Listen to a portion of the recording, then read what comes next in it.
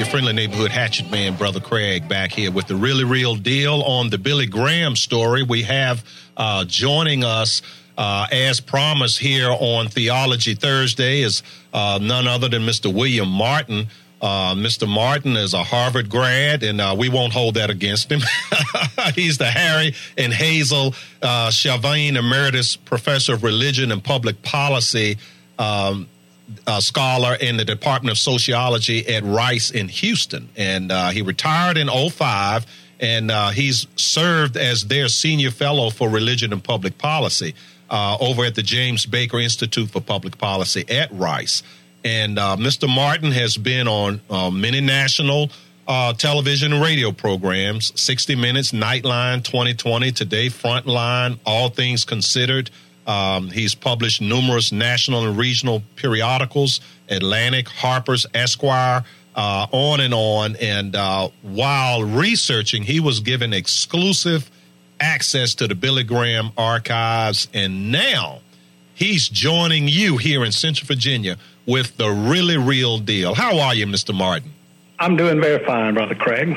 Yeah, it's so nice to have you, and it's and you know something, and I can kind of hear it in your voice when you say Brother Craig. You know what the brother means, don't you?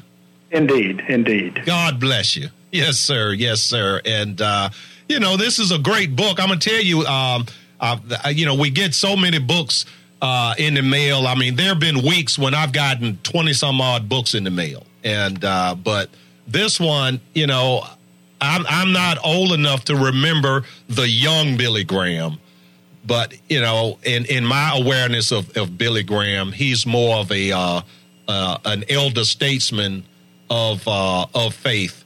But in reading this book, one night I couldn't sleep, and I read the whole book in just a couple of hours. It's actually a kid's book here. So zonderkids.com? That's right. And I wrote originally, and I've kept it up to date till Mr. Graham ends his ministry at some point. A larger biography that appeared first in 1991.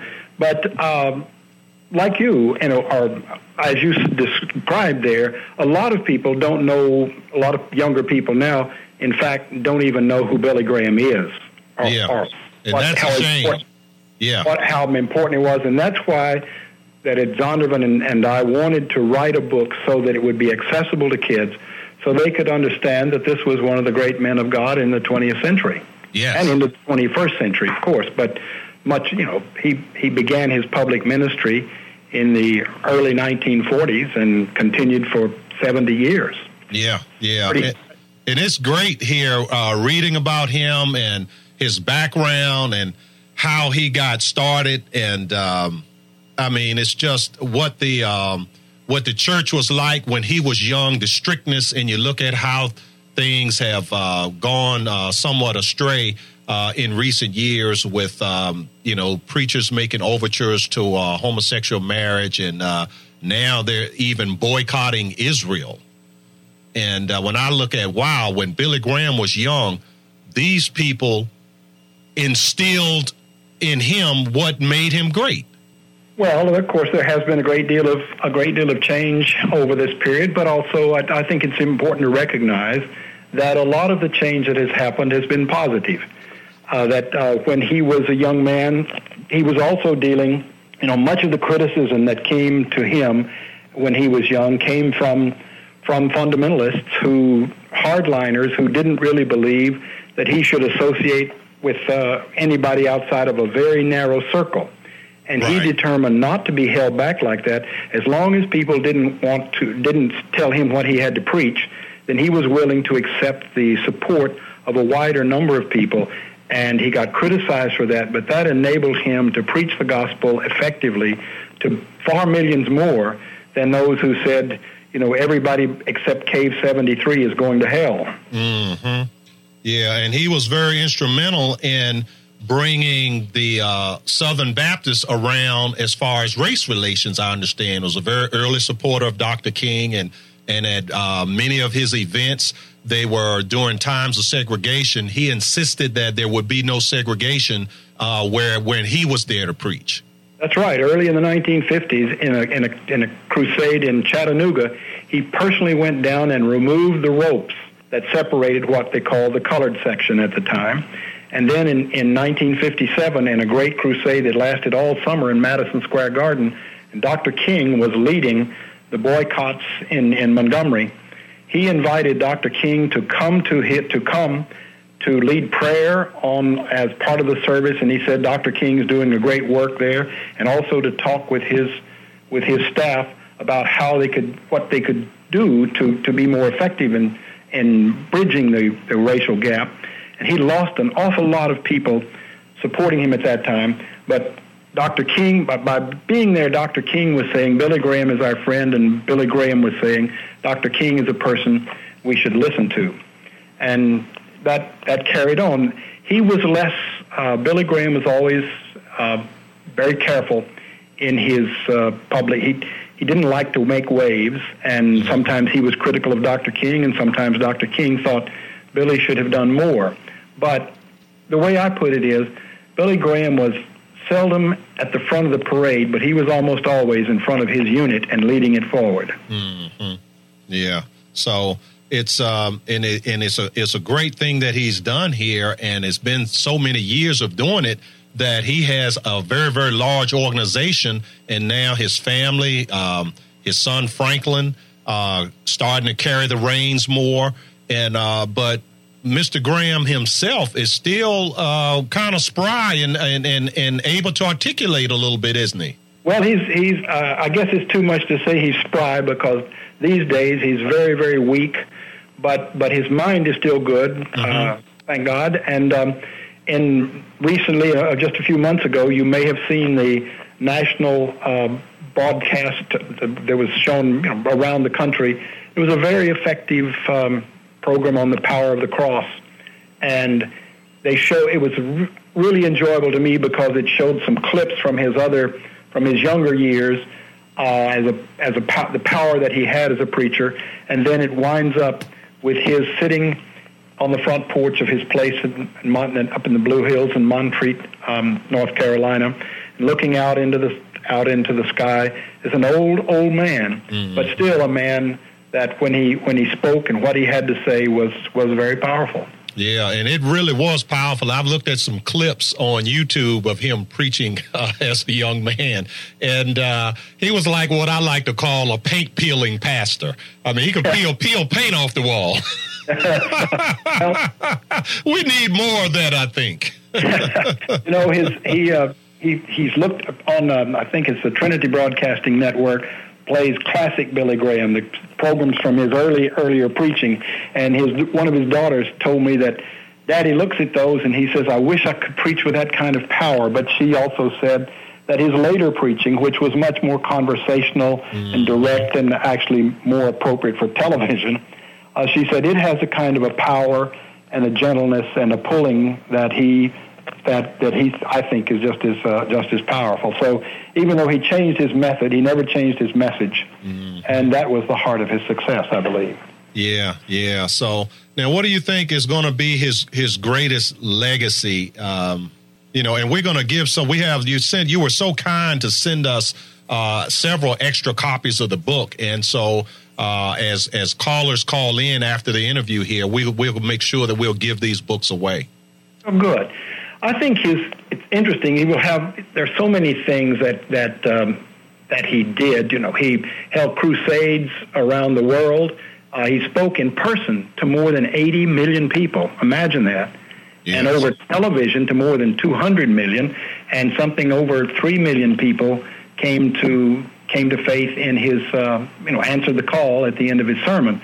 He held conferences and he trained evangelists, and he was a pioneer in media. But I think his greatest legacy may be one that's impossible to measure, but it's in the tens of thousands of itinerant evangelists that his organizations trained in big conferences and in smaller conferences, all of this since about 1980.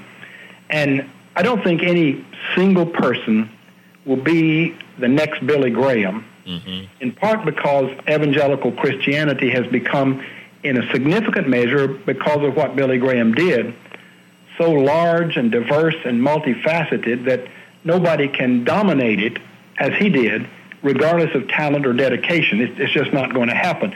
There are too many parts of it to say, let's look to this one person. But there will be thousands of people who will become, as they say, little Billy Grahams. Mm-hmm. And he has said at conferences in Amsterdam, one of which I got to attend in 1986, he says, "You are my successors."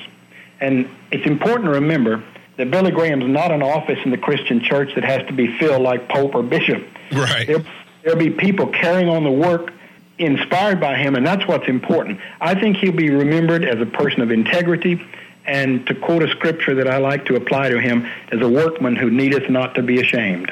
Right. And now, as we close, Mr. Martin, interesting what you said about his personal integrity, okay? Because there was a conference that Billy Graham had and what I found fascinating about that is that there was this group of 4 or 5 evangelists who were boyhood friends, and they are still friends to this day, those that are still living, and they've been together all these years. But they had a conference to discuss what it is about preachers and religious movements that allow Satan to come in and personally attack based on the lack of awareness of keeping your own character true. Right. As far as money, women.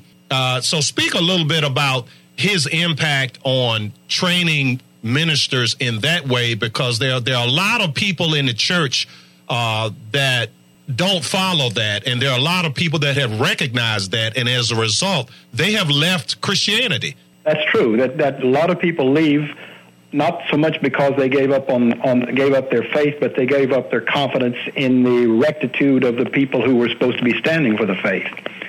But in the late 1940s, at a crusade that was going pretty well in Modesto, California, Billy called his associates, Cliff Barrows, who's still living, George Beverly Shea, who is now dead, and a couple of others, and said, "Boys, it looks like God has some great things for us, possibly, but we need to talk about the things that have brought other ministries to shipwreck over the years.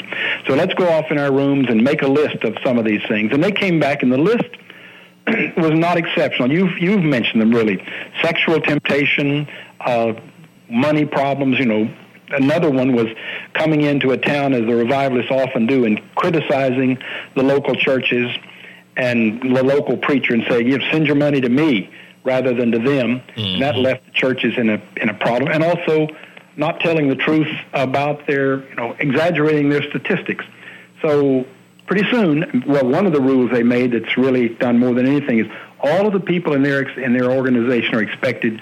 A man is not supposed to be alone with a woman other than his wife or daughter or sister in an automobile, in a restaurant, or in an office with the door closed, lest there be temptation, or lest there be, people will say, awesome. Well, a problem of some kind, and to make their financial their records open so people can see how the money is being spent. Not to criticize preachers, but instead of saying "follow me," to say "get yourselves into a good church right here in this city." Other things like that, and that worked, of course, to his advantage, because churches then began to local preachers began to trust him and to want to have them come. But it's good advice, and it's interesting over the years, Craig, that when people say they talk about somebody, of the various scandals that have happened, it almost always comes up that if they had just followed the advice Billy Graham and his friends gave, and they call that, since it was in Modesto Manifesto. Modesto Manifesto had a long life. 65 years later, it's still good. It's still good advice. Amen. God bless you, sir. And, it's so great having you. And you can just feel free. You can grace the Brother Craig show anytime, sir. Well, thank you very much. And I hope that your listeners, I know you have some to give away. Yes, sir.